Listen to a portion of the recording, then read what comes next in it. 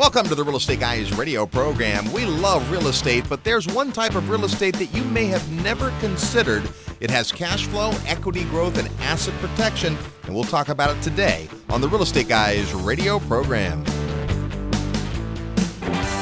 The votes are in, and this year's Investor Summit at Sea was a massive hit. Summiteers called it life-changing, far beyond expectations, which were very high, and the best summit yet. If you missed the vote this year, then make plans to join us in 2014. You'll spend an entire week with like-minded investors, world-class educators, and real-world professionals, and you'll have a blast. Join the Real Estate Guys for the 12th Annual Investor Summit. It all begins March 8th, 2014 in Houston, Texas. Visit Real Estate Guys Radio and click the tab that says Summit to sign up for the advance notice list. You'll get all the details the minute they get released so you can reserve your spot. Go to realestateguysradio.com and click Summit and make plans to spend a week with the Real Estate Guys and an all-star faculty on the 12th Annual Investors Summit at Sea. It's safe to say that most of us could make a better cheeseburger than McDonald's. Pull up Google for the best recipe, buy the meat, fire up the grill, voila. But there are only a handful of people that have created a business model and system like theirs. McDonald's is successful because of their system, not their food. The infinite banking concept is one of the best financial systems that has ever existed. It helped start the Pampered Chef, JCPenney, and Disney World, plus thousands of other businesses. Learn more about the infinite banking concept from our friends at Paradigm Life today by visiting www.beyourbank.com or by calling 1-800-870-8670. Welcome to the Real Estate Guys radio program. Thanks for tuning into the show. I'm your host, Robert Helms. With me, as usual, co-host financial strategist Russell Gray. Hey, Robert. We've got a great show today, and we're going to talk about a type of real estate that we rarely, if ever, talk about. And it's one that has a whole bunch of attributes that you might not ever thought about either. So as real estate investors, we typically think of investing in a property that has some sort of rent on it. People rent a house, or they rent a store, or they rent an office. But today we're going to talk about something even more base than that, and that is agricultural real estate. Yeah, this is really an interesting topic. You know, probably, 3 years ago, we had a guy we had interviewed who was selling, I think, shares in a fund that he was put together. But the basic concept was you buy a farm, a producing farm, you own a share of that. And if, the world goes to heck in a handbasket, then at least you have access to the produce of the land. You're first in line for food. And it kind of opened up our mind to this idea that, wow, there's all this talk about, the debasing of the currency and the fragility of the banking systems. And you've seen what happened in Cyprus and what's going on in Poland. People worried about with the Fed tapering, not tapering, all that kind of stuff. And so if you're kind of thinking, hey, I'm a little bit concerned, I want to bring it down a little bit to the basics. Like we talk about some of the markets that, we do the field trips to, because these markets have lower price points and they have basic industries that are linked to the geography. So the concept of not being so cutting edge in your investing, but kind of getting back to the fundamentals, because at the end of the day, if the economy really starts to struggle a little bit, people jettison a lot of the peripheral stuff, the luxuries, and they kind of get back to basics. And so this farmland idea kind of stuck in the back of our mind. We're like, okay, well, and then in our travels, we travel to a lot of investment conferences. We meet a lot of different people. And one day we found ourselves out at an investment conference, and there were these guys that had this concept. And we thought, boy, that's interesting. Let's go to their seminar and see what they have to say. And, of course, we went to it, and it was very, very interesting. And we've been kind of monitoring them ever since. We had Simon Black on the show a few months ago, and, of course, he is very much an investor in agricultural property. He also has done a lot of interesting research about the caloric needs of the world, how many calories we need to deliver to a growing population, and how many calories an acre of a particular crop generates. And if you do the math, and that's a lot of math to do, the short version is we're headed for trouble. There's not enough production of adequate resources to feed growing humanity. And so we're starting to see, and this has been going on for a long time, manipulation in that, just like everything else, not to get in the conspiracy factor, but the fact that people are engineering and genetically modifying foods, and part of that is because we've got to have enough food. So you start to look at, wait a minute, how do you get yield out of property? Well, you buy a piece of land, you build a house on it, and someone pays to rent the house, so they live inside of it. But a way that farmers have been doing it for years is they buy a piece of land and they nurture it and they plant and they water, and before you know it, they have a crop. Now, it's funny, we started growing some lettuce and stuff in our garden, and it's like, oh, this is great because it's really good and it's really fresh, and we didn't have to pay for it. Well, when you think about it, what the earth gives us and what God has created is for free, but it takes infrastructure and money, and you got to loan the land and all that kind of stuff to come up with a yield. And for years, farmers in certain areas have done really well for a period of time. The challenge with the business of farming is very different than the ownership of real estate, and most farmers only operate in a particular crop. Well, if your crop is in the heyday and doing well, then everything's wonderful. Today, if you're farming something that people want to eat, you're going to do well. But what happens when it changes? And so getting your mind around agriculture real estate takes just a little bit of effort. Yeah, we've been interested in this topic for quite some time for several different reasons. And in the course of our travels, we've had subsequent meetings with people who are in this space.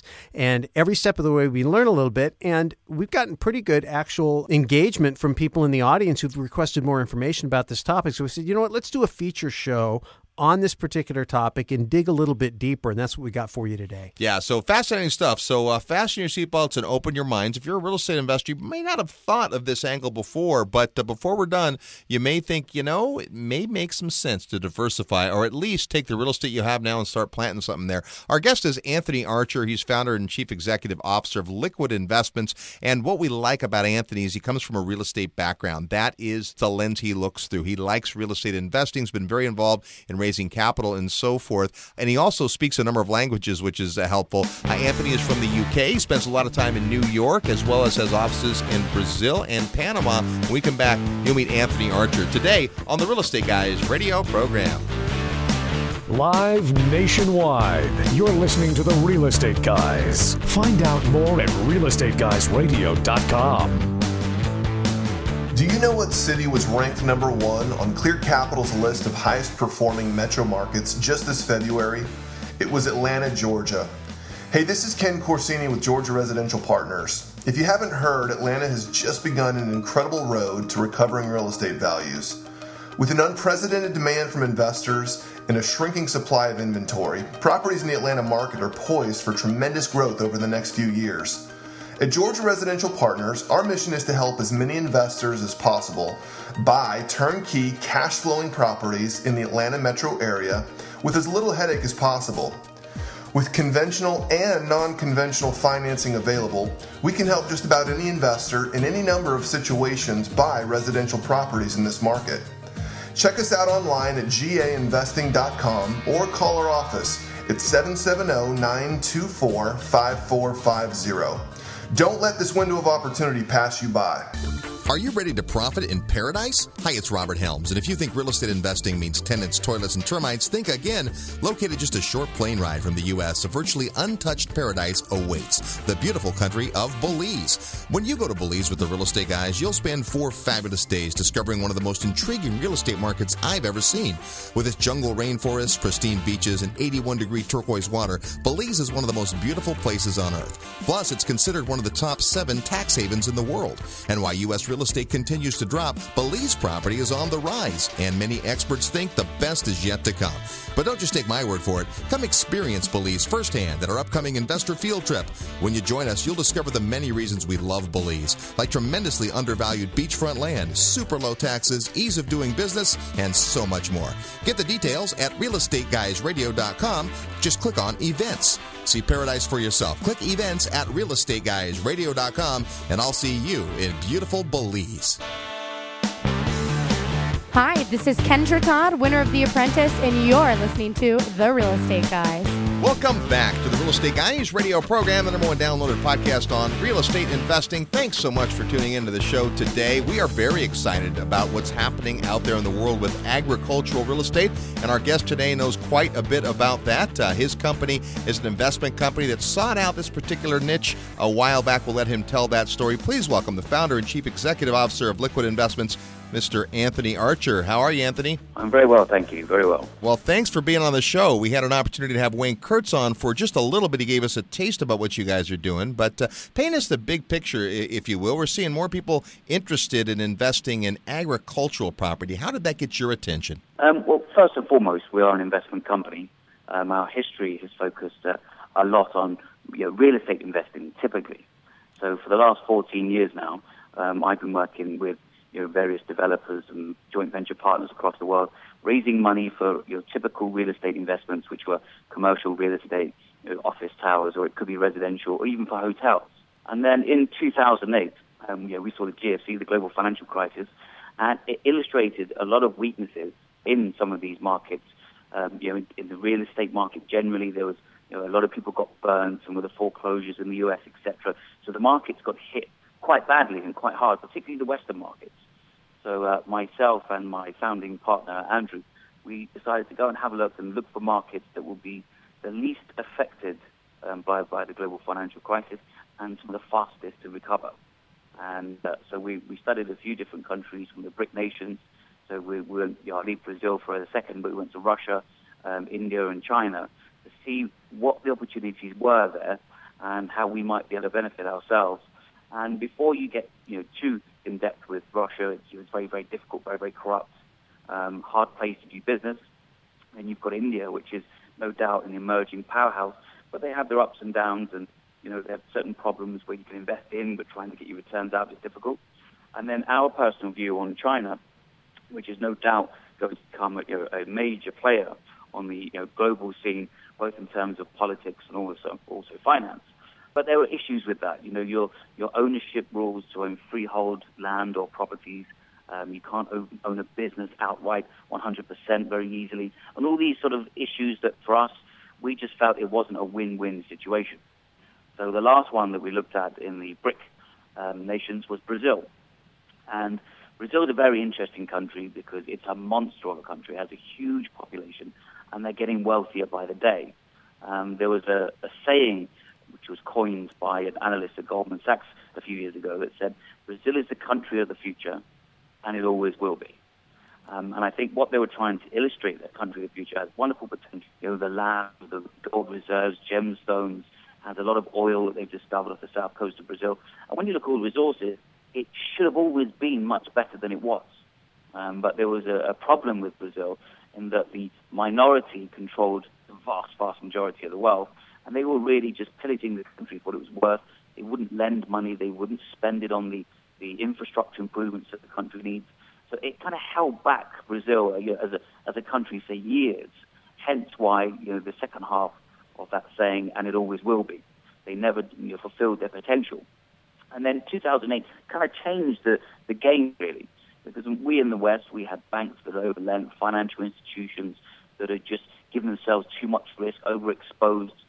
We're all very well aware of now that the central banks were just creating money out of thin air and lending it out at 1%, 2%, 3%, and not worried so much if people don't pay it back because they'll just print off more. And this is what was going on and on and on. And we really lost sight of value investments. It was just sort of a financial carousel going round and round. So we thought, okay, let's have a look and see how these countries differ. And with Brazil, we found that because of the greed of the minority, they hadn't over-invested in their own country. They hadn't spent more money than they should have done on infrastructure, on education, et cetera, et cetera. And they hadn't lent money through the banks because the interest rates were just too high that people simply couldn't afford to. So ironically then, when the rest of the world has overlent, overspent, and you've got these debtors that can't pay it back, and the responsible savers are now being penalized for the irresponsibility of the borrowers, Brazil just kind of stands out as very, very different because it doesn't have all of this debt. It doesn't have a crisis of credit because there wasn't credit available for anybody.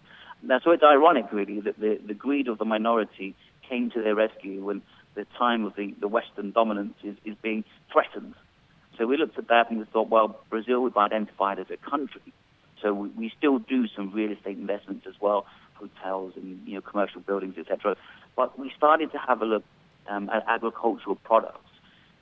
First and foremost was for ourselves as a business, we wanted to invest in it because we saw the sense in it. And now, when people always ask me, they say, so what do you mean by this sense of investing in agriculture?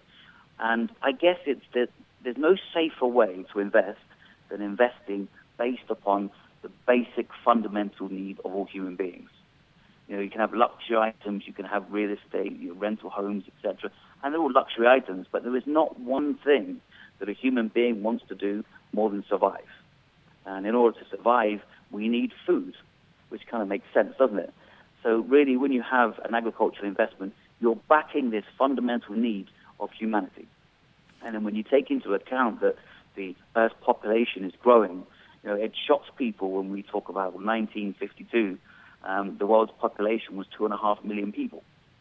Up in 2013, we're over 7 billion people. So it's gone from 2.5 billion to 7 billion in this very, very short window.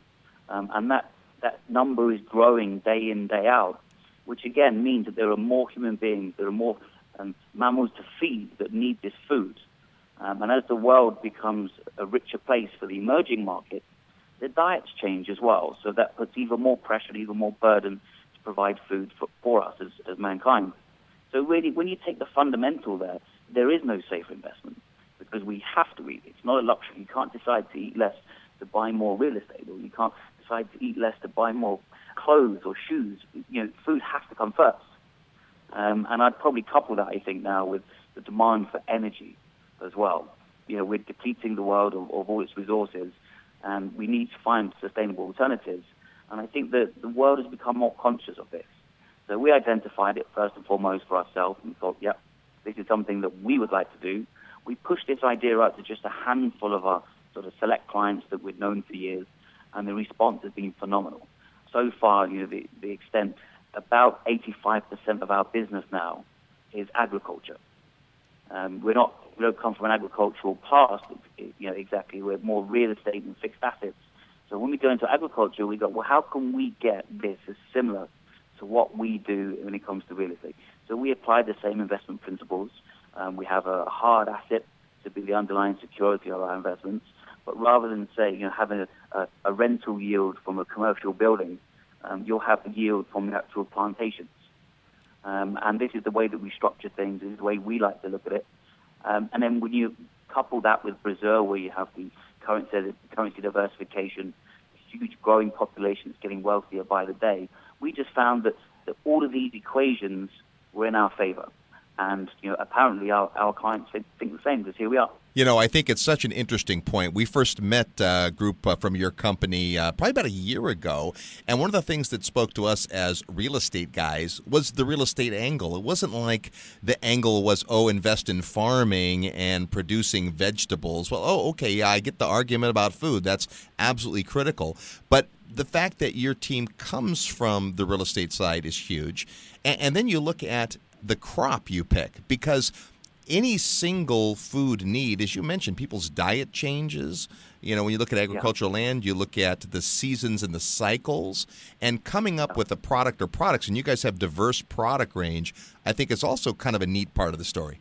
Yeah, it's something that we're very proud of, to be honest with you, because we found that we've developed kind of an ingredient here, or a recipe for something that's very, very successful. Because by focusing on investing in tangible alternatives, you have the security there, as I mentioned, but then you've got to look at where is your end market, how are you going to realize your returns? And quite often, the smaller investors, the less experienced, they fail to really understand where the returns are going to come from. So we thought, well, if we take something like modern portfolio theory, which says you must diversify, you must have a series of uncorrelated assets. So you say, right, well, you need to diversify your currency, you need to diversify your geopolitical risk, and this is one that's often forgotten by us in the West, whether it be European or American, simply because we look at political risk, or whether it's in Africa and other countries, like Asia, etc. That's where the political risk is.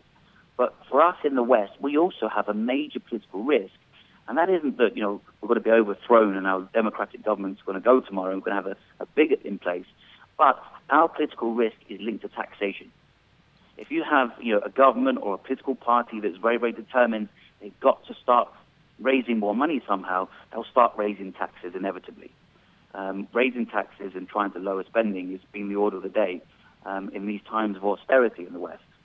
Now, that's a political risk, so you do need to diversify and get away from some of those taxation risks Because in a best-case scenario, if they raise taxes, you can make less money.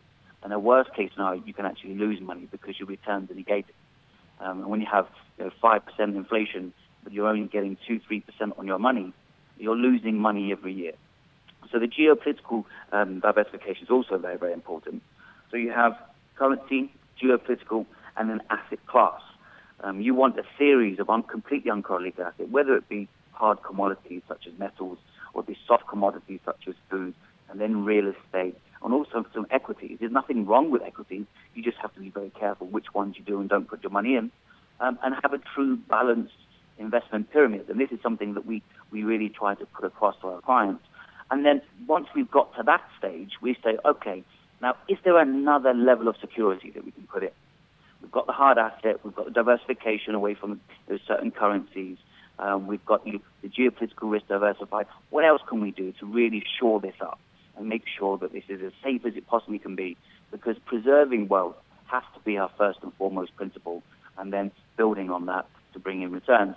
So we thought, okay, if we've got a commodity that can be used for many different industries, then there is security there. If you have a product that becomes very successful, it could be a fad, and that doesn't necessarily just include a commodity, soft commodities. It could be anything in this world.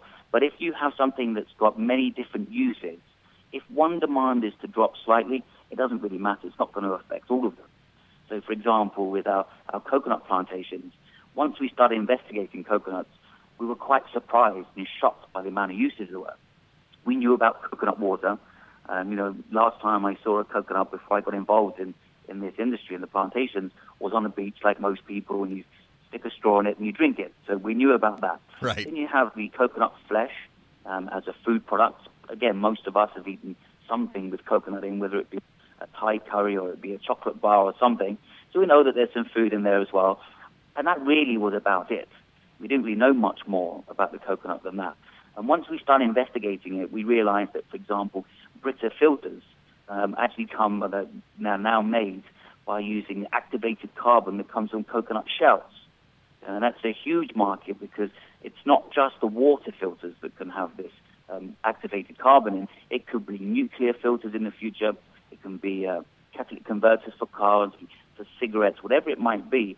It's been proven now that the coconut shell is the best form of activated carbon that you can get on a large scale. So that's another use that we just didn't know about. Then you have the husk, or the outer shell, the softer shell, and some really interesting things are being done with this at the moment. They're making them into pellets, and they can be burnt as a biofuel, for example. You've also got people like Ford at the moment who are investigating using the husk from a coconut as a replacement for plastics in the vehicles. Now, this is one that really surprised us. We hadn't thought about it at all. And then when we started investigating it, and if you actually get a coconut yourself and you try and rip it apart, the outer shell, it looks very much like fiberglass. So once you see that, you think, well, I can understand now how these fibers could be used in a very similar way to fiberglass. So you start to see those uses. Then you have the oil, and the coconut oil can be used as a biofuel. Now, I'm not suggesting this is going to be the only biofuel the world's going to use, or even the best. I don't know. But Richard Branson actually flew a jumbo jet from London to Amsterdam just to highlight and prove that you could fly a jumbo jet, not a small plane, on these biofuels, on these oils. So that's a potential use in the future. We see how that one goes, but we look at that as more medium to long term in the future. The other big use for coconut oil, apart from the pharmaceutical products that use it, many skincare products, etc., that do use it, but also just to consume the oil for us as human beings. It's very good for our metabolism, to speed up metabolism. It's very good for our digestive system. And then one of the latest uses, which is being touted as sort of almost a miracle cure at the moment, is coconut oil to help cure Alzheimer's. And there's a lot of anecdotal evidence and supporting evidence from doctors in particular that are saying that just by taking a few teaspoons of coconut oil every single day, you can not only slow down the effects of Alzheimer's, you can reverse it. And this is done very unusually, that the brain, when you have Alzheimer's, apparently stops absorbing the glucose into the brain cells. So coconut oil has something called ketones in it, and the brain will actually absorb the ketones, which helps it to absorb more glucose, but also just the ketones themselves help in the case of memory loss. So there's many studies now that have come along and saying, well, yes, potentially coconuts can cure Alzheimer's for most people.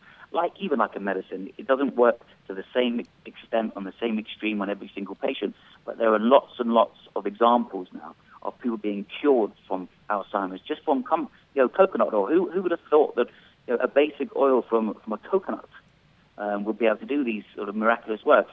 But it's very, very interesting, and we like the product because it's good for humanity, it's good for mankind, and it's green, sustainable. And B, from a pure capitalist point of view, you have all of these different industries buying one raw product. So you're not going to get this oversupply very quickly because you have too many industries trying to buy it. And if the returns drop from 1 or 2, it doesn't really matter because we last counted over 50 different uses of it. When we first started learning about coconut, I've had the same thing, right? You can figure a couple of uses. And it just so happens that timing-wise, coconut water is a hot trend right now. I mean, you guys caught that really well. I don't know if that's by design or by accident, but you see more coconut water drinks today than you have. But to your point, that may be a short-lasting, fad, if you will. Meanwhile, there's all these other long-term sustainable uses, and the list probably goes on beyond things we can even think of. Exactly. The coconut water is the fastest growing soft beverage in the world at the moment. Yeah. And it is phenomenal when you read some of the studies that are happening. So Bloomberg did a wonderful interview with the founders of Vita Coco, what you guys would say Vita Coco, and how they got started and the story of success so far. And they turn over now, I believe, in excess of $25 million a month in coconut water. And that's just one company.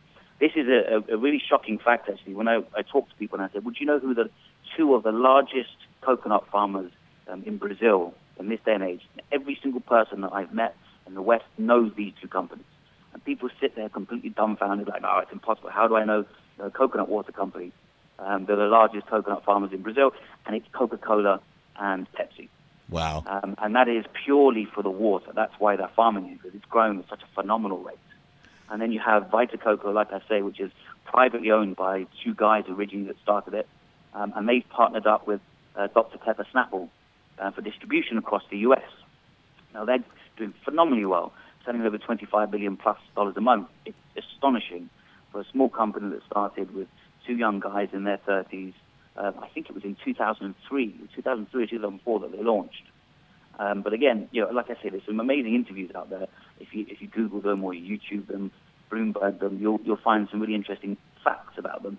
But that's just one market, and you say, well, there's a market there that's worth billions going forward. But that's just one of the markets, and this is what really attracts us. It's the security of having so many different industries all competing for that same raw product, which just so happens to be a humble coconut. When we first heard about coconuts as a form of investment, it took us completely by surprise, and we didn't take it seriously. And it was only once we started to investigate the uses, it makes such logical sense. But it escaped most of us because at the beginning, we were just used to coconut water. We didn't really see any other future in it. Even though the drink was growing, we just saw one produce. It's only when we saw all these different uses that we realized the true value of what we had. All right. Well, no doubt people have learned more about coconuts so far on the show than they probably expected to. When we come back, we're going to learn how does that translate into an investment for real estate investors. Lots of great stuff. We're also going to play real estate trivia when we come back. Our guest is Anthony Archer. We're talking agricultural real estate investing today on the Real Estate Guys radio program. Real estate investment advice right in your mailbox. Sign up for the free Real Estate Guys newsletter at realestateguysradio.com. Here's a real estate trivia question for you. What does Elvis Presley's famous mansion Graceland and affordable positive cash flow turnkey real estate investing have in common? Memphis. Memphis, Tennessee is home to both Graceland and Terry Kerr's Mid-South home buyers. Terry specializes in trouble-free turnkey rental properties. Turnkey means Terry finds, fixes, rents, and manages the property, so all you have to do is put it in your portfolio and collect the checks. It's plug and play. That's music to my ears. Call Terry and his team at Mid-South Home Buyers at 888-510-6838, extension 118, or find them in the resources area of our website at realestateguysradio.com. Strong rents, low maintenance expenses, and long-term tenancy equals more profit for you. Sound good? Discover Texas Investor Home's Build to Rent program in Houston, Texas. Houston was recently named the top job creation market in the U.S. And when you buy a brand new, ready-to-rent home, you get top rents, longer-term tenancy, and a builder's home warranty to keep expenses down. It doesn't get any better than that. To watch a short webinar with all the details, send your email request to buildtorent@realestateguysradio.com and we'll send you a link. That's buildtorent@realestateguysradio.com or visit the resource section of our website at realestateguysradio.com.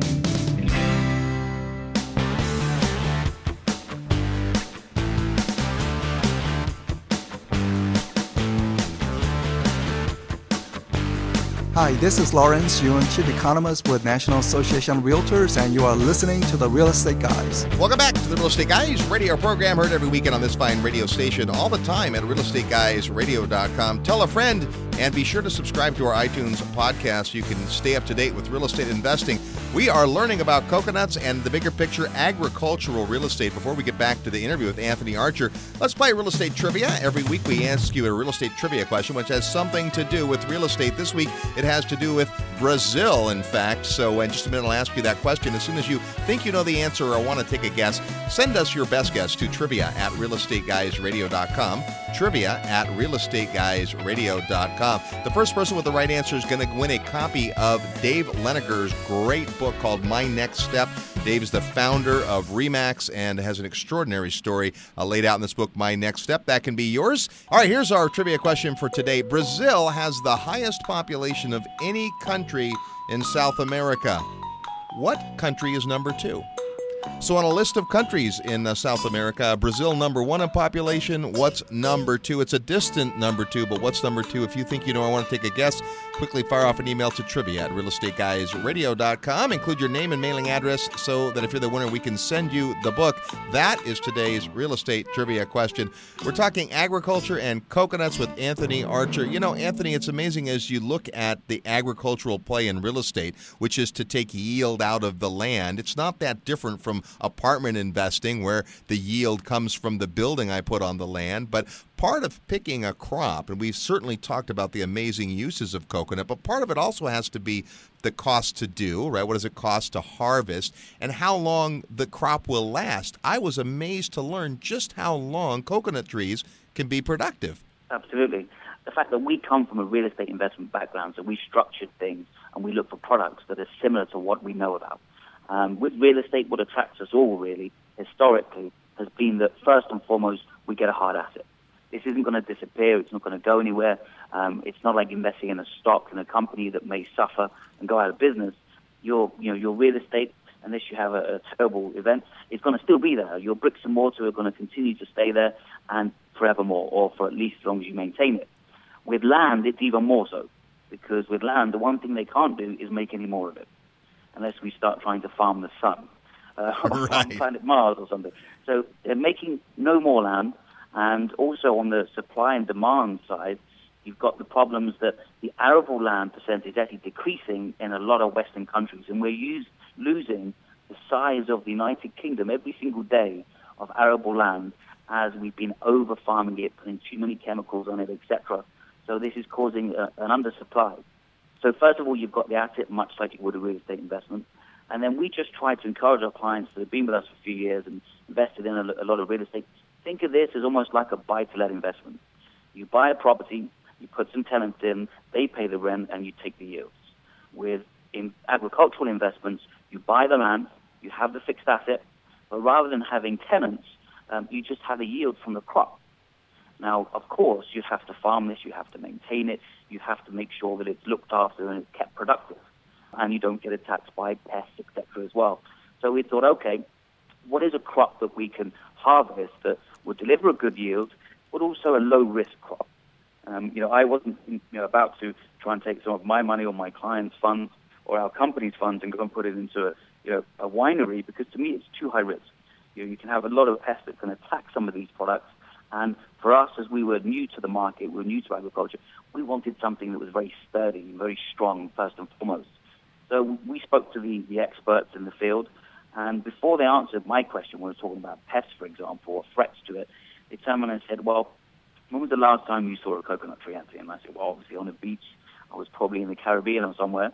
And they said, now, did you see anybody do anything for that tree other than just climb it and take the coconuts from it?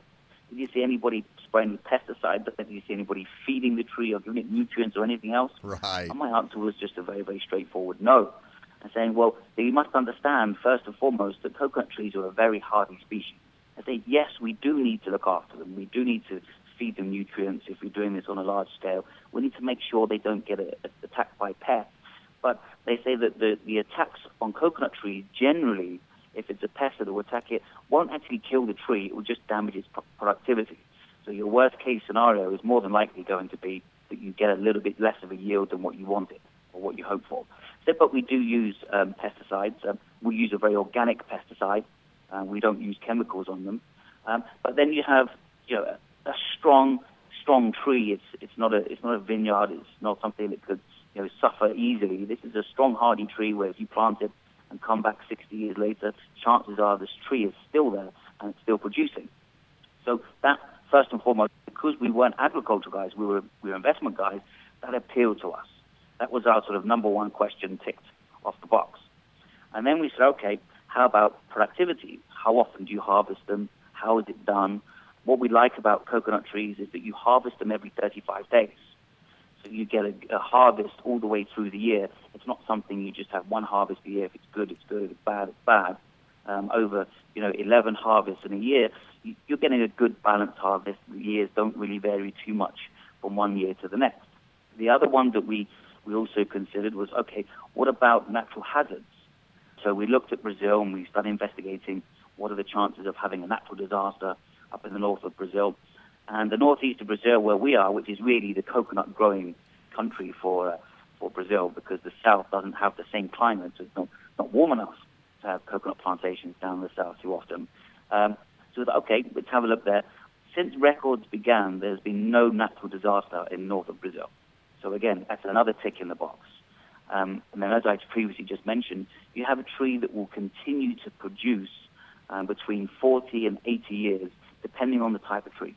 And we have an agricultural investment partner in our projects out in Brazil. They're the agricultural farmers. They're the ones that handle the day-to-day. So we have this joint venture partner. We raise the capital, and we control the purse strings. So when we're talking about implementing projects and maintaining and the machinery you might need, etc., we control those purse strings, and the agricultural JV partner comes to us and says, we'd like to do this, we'd like to do that. But I think it's very important to know that our investors aren't giving their funds to a Brazilian coconut farmer and expecting him to be good at investing and good at bookkeeping. The money is coming to us, we control the money, and then we outlay for what needs to be paid for. And I think most of our clients take a lot of comfort from that, to know that the money is going to a Western company that has offices in Brazil, also in Knightsbridge in London, and a little office in Panama as well. But it's good to know. I think it's reassuring for people to know that the people controlling the money are British and American. Absolutely. I think it's also critical to know that the people who are harvesting the coconuts aren't from the UK and Canada and the US, exactly. Right? It's locals who really understand the process, and you guys have built a pretty amazing team down there. Yeah, we have a wonderful joint venture partner. It's a family, really. It's a business that's owned by a family. Like a lot of the big businesses in Brazil, they have somewhere in the region of 175 to 200 manual workers that help to farm our plantations, some of their own plantations, etc. But they've got 35 years experience in doing this. So there isn't really a lot that this family doesn't know, particularly the father. It's the father and his two sons that run the business. The father himself started it 35 years ago, as I said. His right-hand man is the foremost expert on coconut farming in Brazil, a chap called Dr. Wilson, is very highly published and a professor of agronomy, etc. And then the father, Laochi Gurgel, he's a wonderful guy and a wonderful human being, first and foremost. He's 71 years old, he's as fit as a fiddle, has no plans to retire anything soon, because that was one of the questions we wanted to ask. And we affectionately refer to him as Don Coco, because he really is the godfather for coconut farming in Brazil. And so he's a wonderful guy and a great character. And when we first approached them, we wanted to bring them in as joint venture partners. And they said, look, we know you guys a little bit because you come over. I speak Portuguese and Spanish, and my business partner, Andrew, the founding partner with me, he also does, which is very, very fortunate when you're trying to do business in South America. And he said, I do look like you guys, but the same time, I have a 35-year history that my company name has been associated with. I don't want to risk it to go into partnership with some foreigners, some British guys. So after a couple of years of them just being an outsourced company that we were just paying, we reapproached the idea because we got to know the family very well and the sons, etc., and they got to see our business model and how we were progressing and that we were delivering everything that we said we would. And we didn't make them wait for any money, any fees that they were due or any costs. So they liked the way that we did business, very organized, very structured. So eventually they agreed to be joint venture partners with us. So that happened at the start of this year. So they went from an outsourced company to JV partners. And like you say, it's very, very important that you don't just have some Westerners that think they can go and start farming in Brazil on a product that they didn't know 2 years ago, well, 4 years ago now, in fact. Probably didn't know 4 years ago, and somehow managed to pull this off. That's not what we're trying to do. We're very aware that we're investment guys. We raise capital, and we look at all the fundamentals behind it, but we do need people on the ground that understand the day-to-day farming techniques, that are there overseeing everything, that help with licensing that you need, and irrigation systems that need to be implemented, and all these sorts of things that I know a fair amount about now. But 4 years ago, I was just interested in commercial and residential real estate and hotels. So I don't claim to be a coconut farmer or any farmer for that matter, although I do own one check shirt, but I don't think that qualifies me as a farmer just yet.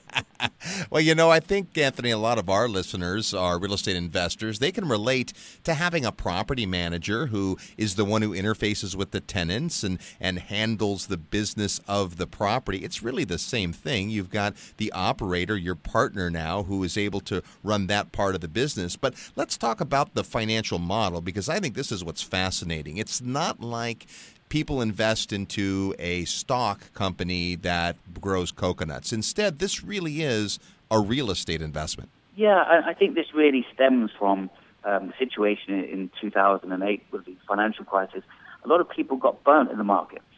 They wanted the hard asset security and safety of owning something. And that's why real estate historically has done very well for that very reason. We have a saying in the UK, it's as safe as houses. Or as safe as bricks and mortar, because that's what it is. It's a full asset. You can go. It's still going to be there. It's not going anywhere. And the same with this. We decided the way we were going to structure this was to actually give the rights to land. Sometimes it's leasehold, so it might be a 99-year lease, for example, and sometimes it's freehold, depending on where it is, what it is, and how much you're investing into the project.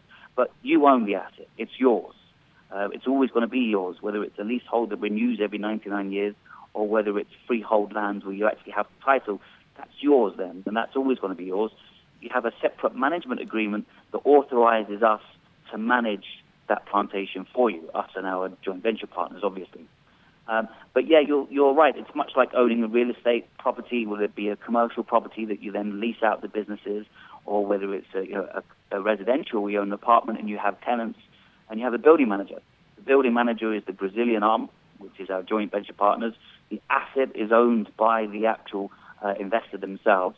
And then what we do is we would charge a fee, much in the same way that a letting agent or a managing agent would charge a fee to look after your buy-to-let investment and to maintain it for you and deal with any problems, deal with all the maintenance. Well, that's what we do.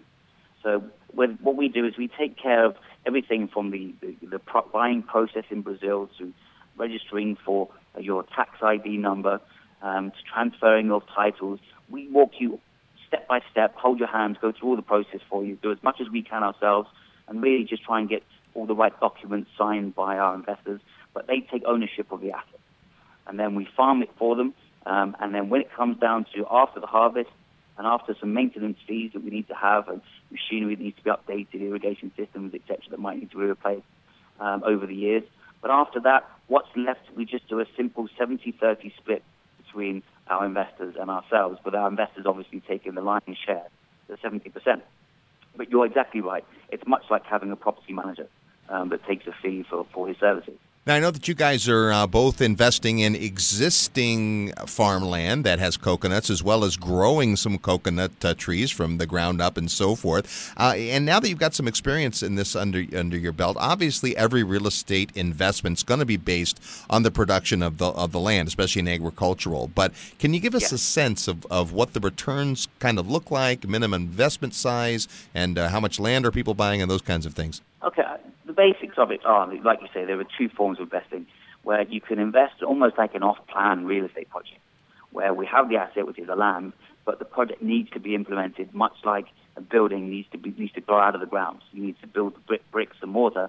With us, you need to plant the trees and irrigation systems, etc., pump houses, infrastructure in terms of your road network, etc., has to go in. So if you invest on that level, then you have to wait 3 years before you start seeing some return. Because the trees have to grow and have to become productive. Yep. Then there's the alternative where some people that's just too high risk, or people need to invest in something and see the returns from day one.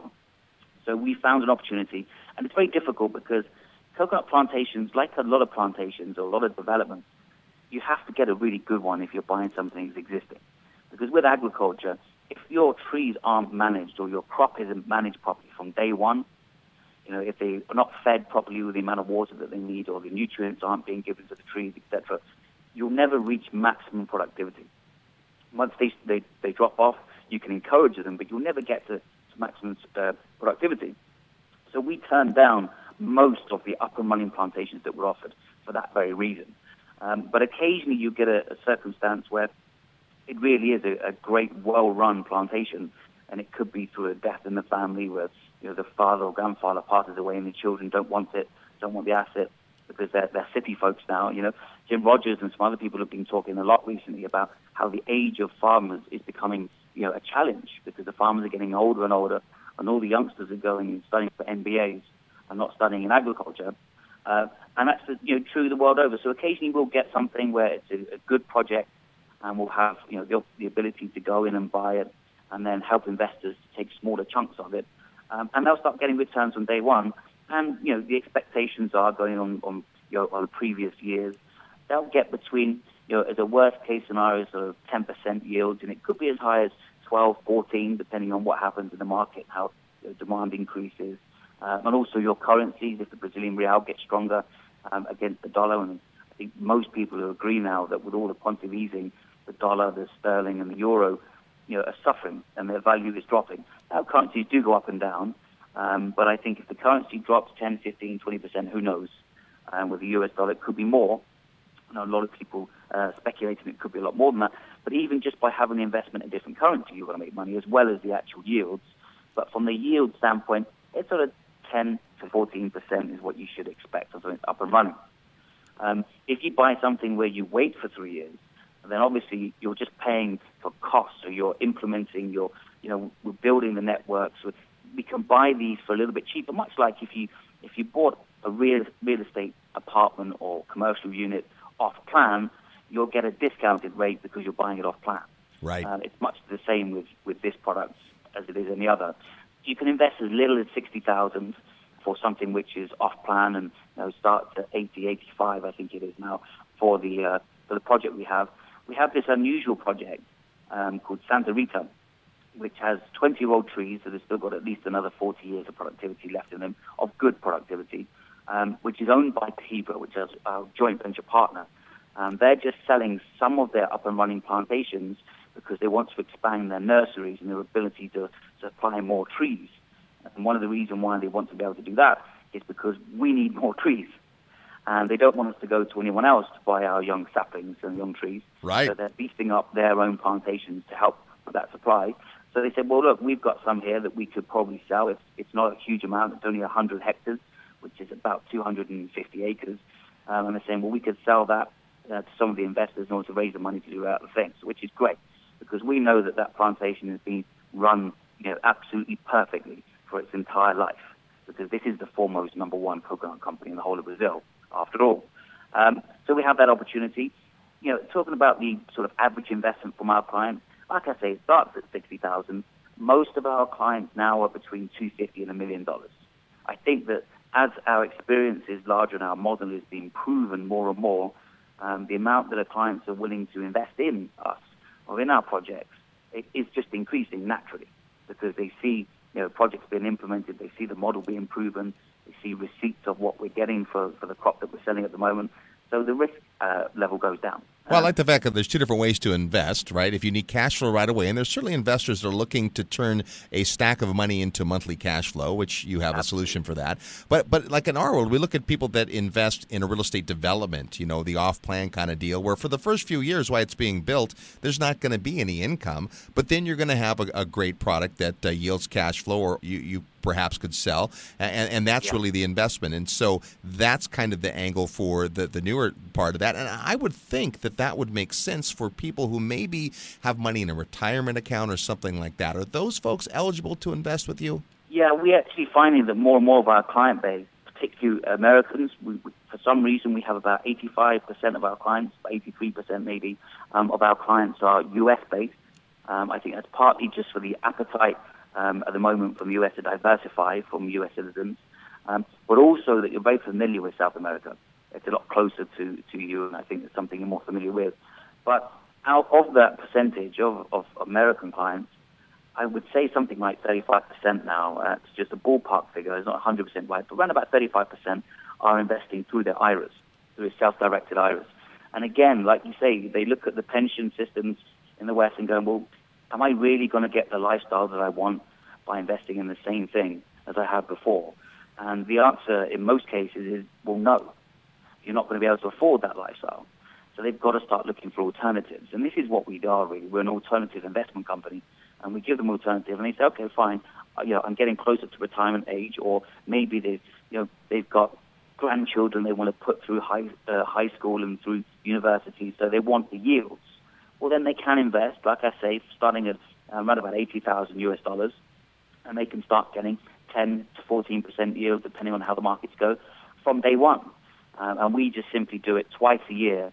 We give them a payment with a breakdown every single month so they can see what is being harvested from their land, and it's up and running. Then you get the other type, which are maybe investors that don't really want the yields there or don't need the yields yet, and saying, well, if I will get stronger returns, then I'll wait for 3 years. No, I don't mind. Again, even in their pensions, we have some clients say, well, I'm 50 years old, I've still got a few years left before I need to pay my pension, but I would like to buy some of this asset, have some of the capital appreciation, much like you would with buying an off-plan real estate development, and then the yields going on from that. So they'll invest that way. So both of these two options are very open for them. And I think anybody that has invested in real estate off-plan or existing in the past should kind of understand that it's not massively different from what they've done in the past. No, there are so many similarities. You just have to get your mind around, first of all, kind of the basic understanding that agricultural real estate, like apartments, serves a basic human need, and there's more people coming, and there's no more land. I think that's a good way to look at it. Well, this has been great stuff, Anthony. Thank you so much for your time today. This has been illuminating. Thank you for having me. All right. Anthony has put together a great report for the listeners that outlines a couple of the things that he's talked about today and a couple of other tidbits. So when we come back from our break, we'll tell you how do you get a copy of that. You're tuned to the Real Estate Guys radio program. I'm your host, Robert Helms. Need help with your real estate investment portfolio? Check out the resources page at realestateguysradio.com. Are you achieving everything you want in life? What if there was a time-tested way to ensure that 2014 is your best year yet? The most successful people in life set goals and keep themselves accountable. But how? The good news is that it's not rocket science. You too can learn the skills and unleash the motivation that will create success in your life. And now is the time. Hi, this is Robert Helms, and I'd like to personally invite you to attend Creating Your Future, the 2014 Goals Retreat, January 10th to 12th in beautiful San Diego, California. This unique weekend event has been called phenomenal, inspirational, and life-changing by the hundreds of people that have attended. Find out more at realestateguysradio.com and click events, or call 888-489-7723, extension 18. Get your life back on track physically, spiritually, and financially. Attend the 2014 Goals Retreat on the second weekend of the new year. Click events at realestateguysradio.com. This is no dress rehearsal. Live the life you were meant to. Visit realestateguysradio.com or call 888-489-7723, extension 18 today.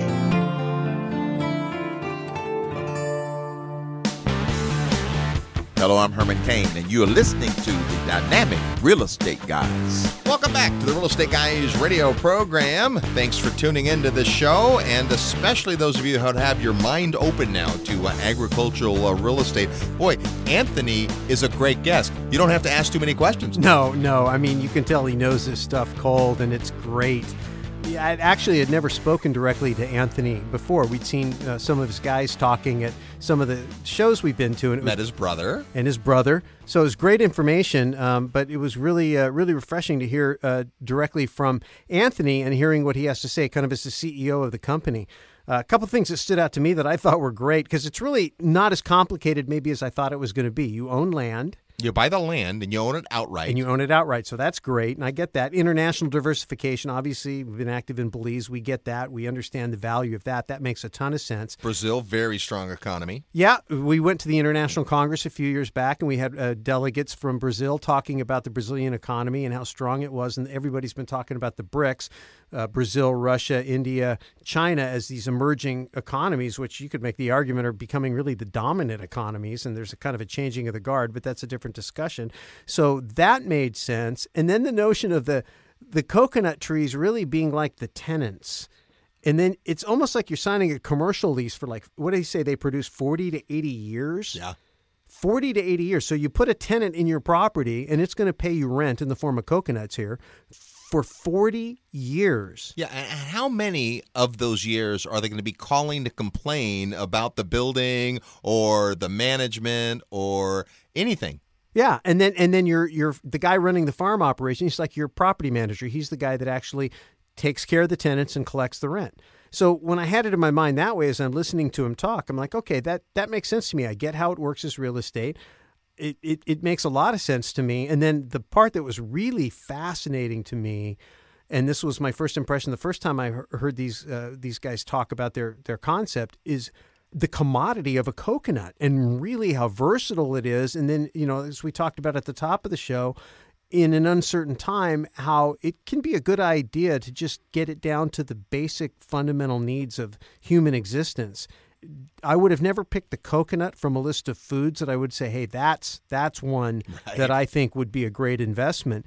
But after learning more about it, it's like, wow, it's got to be on your short list. I mean, that is a very versatile commodity. Yeah, it is. And I think there's something about the diversification through a marketplace, through a currency, through a product type that just makes sense today. So really the purpose of today's show isn't to sell you on coconuts. It's to open up your mind to think there's more than one way to be a real estate investor. Right? A lot of his, interesting to me that 85% of his existing client base who were investing in syndications to big buildings in the UK said, oh, yeah, we'll do that, right? It took some educating, but for them to go, okay, I get that. So diversifying through real estate, a lot of ways to do that. So, yeah, this is such an interesting topic. We were sure that our audience was going to be interested in it because we found it so interesting. So we're very interested in hearing your feedback on the show. Tell us what you think on the feedback page at realestateguysradio.com. Absolutely. And Anthony's put together a great report. It has a lot of the ins and outs of investing in agriculture and, of course, talks about not only coconuts, but they have another crop as well, which is very interesting. So you can learn all that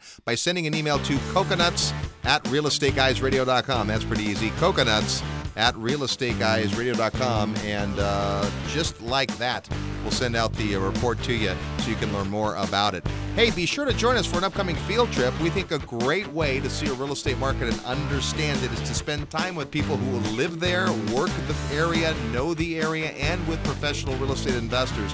So go to our website at realestateguysradio.com. Click on the tab that says events. You'll learn all about our upcoming field trips, plus the other cool events we do. Can't wait to meet you in person. We've got a great show for you next week, but you got to wait until then to hear it.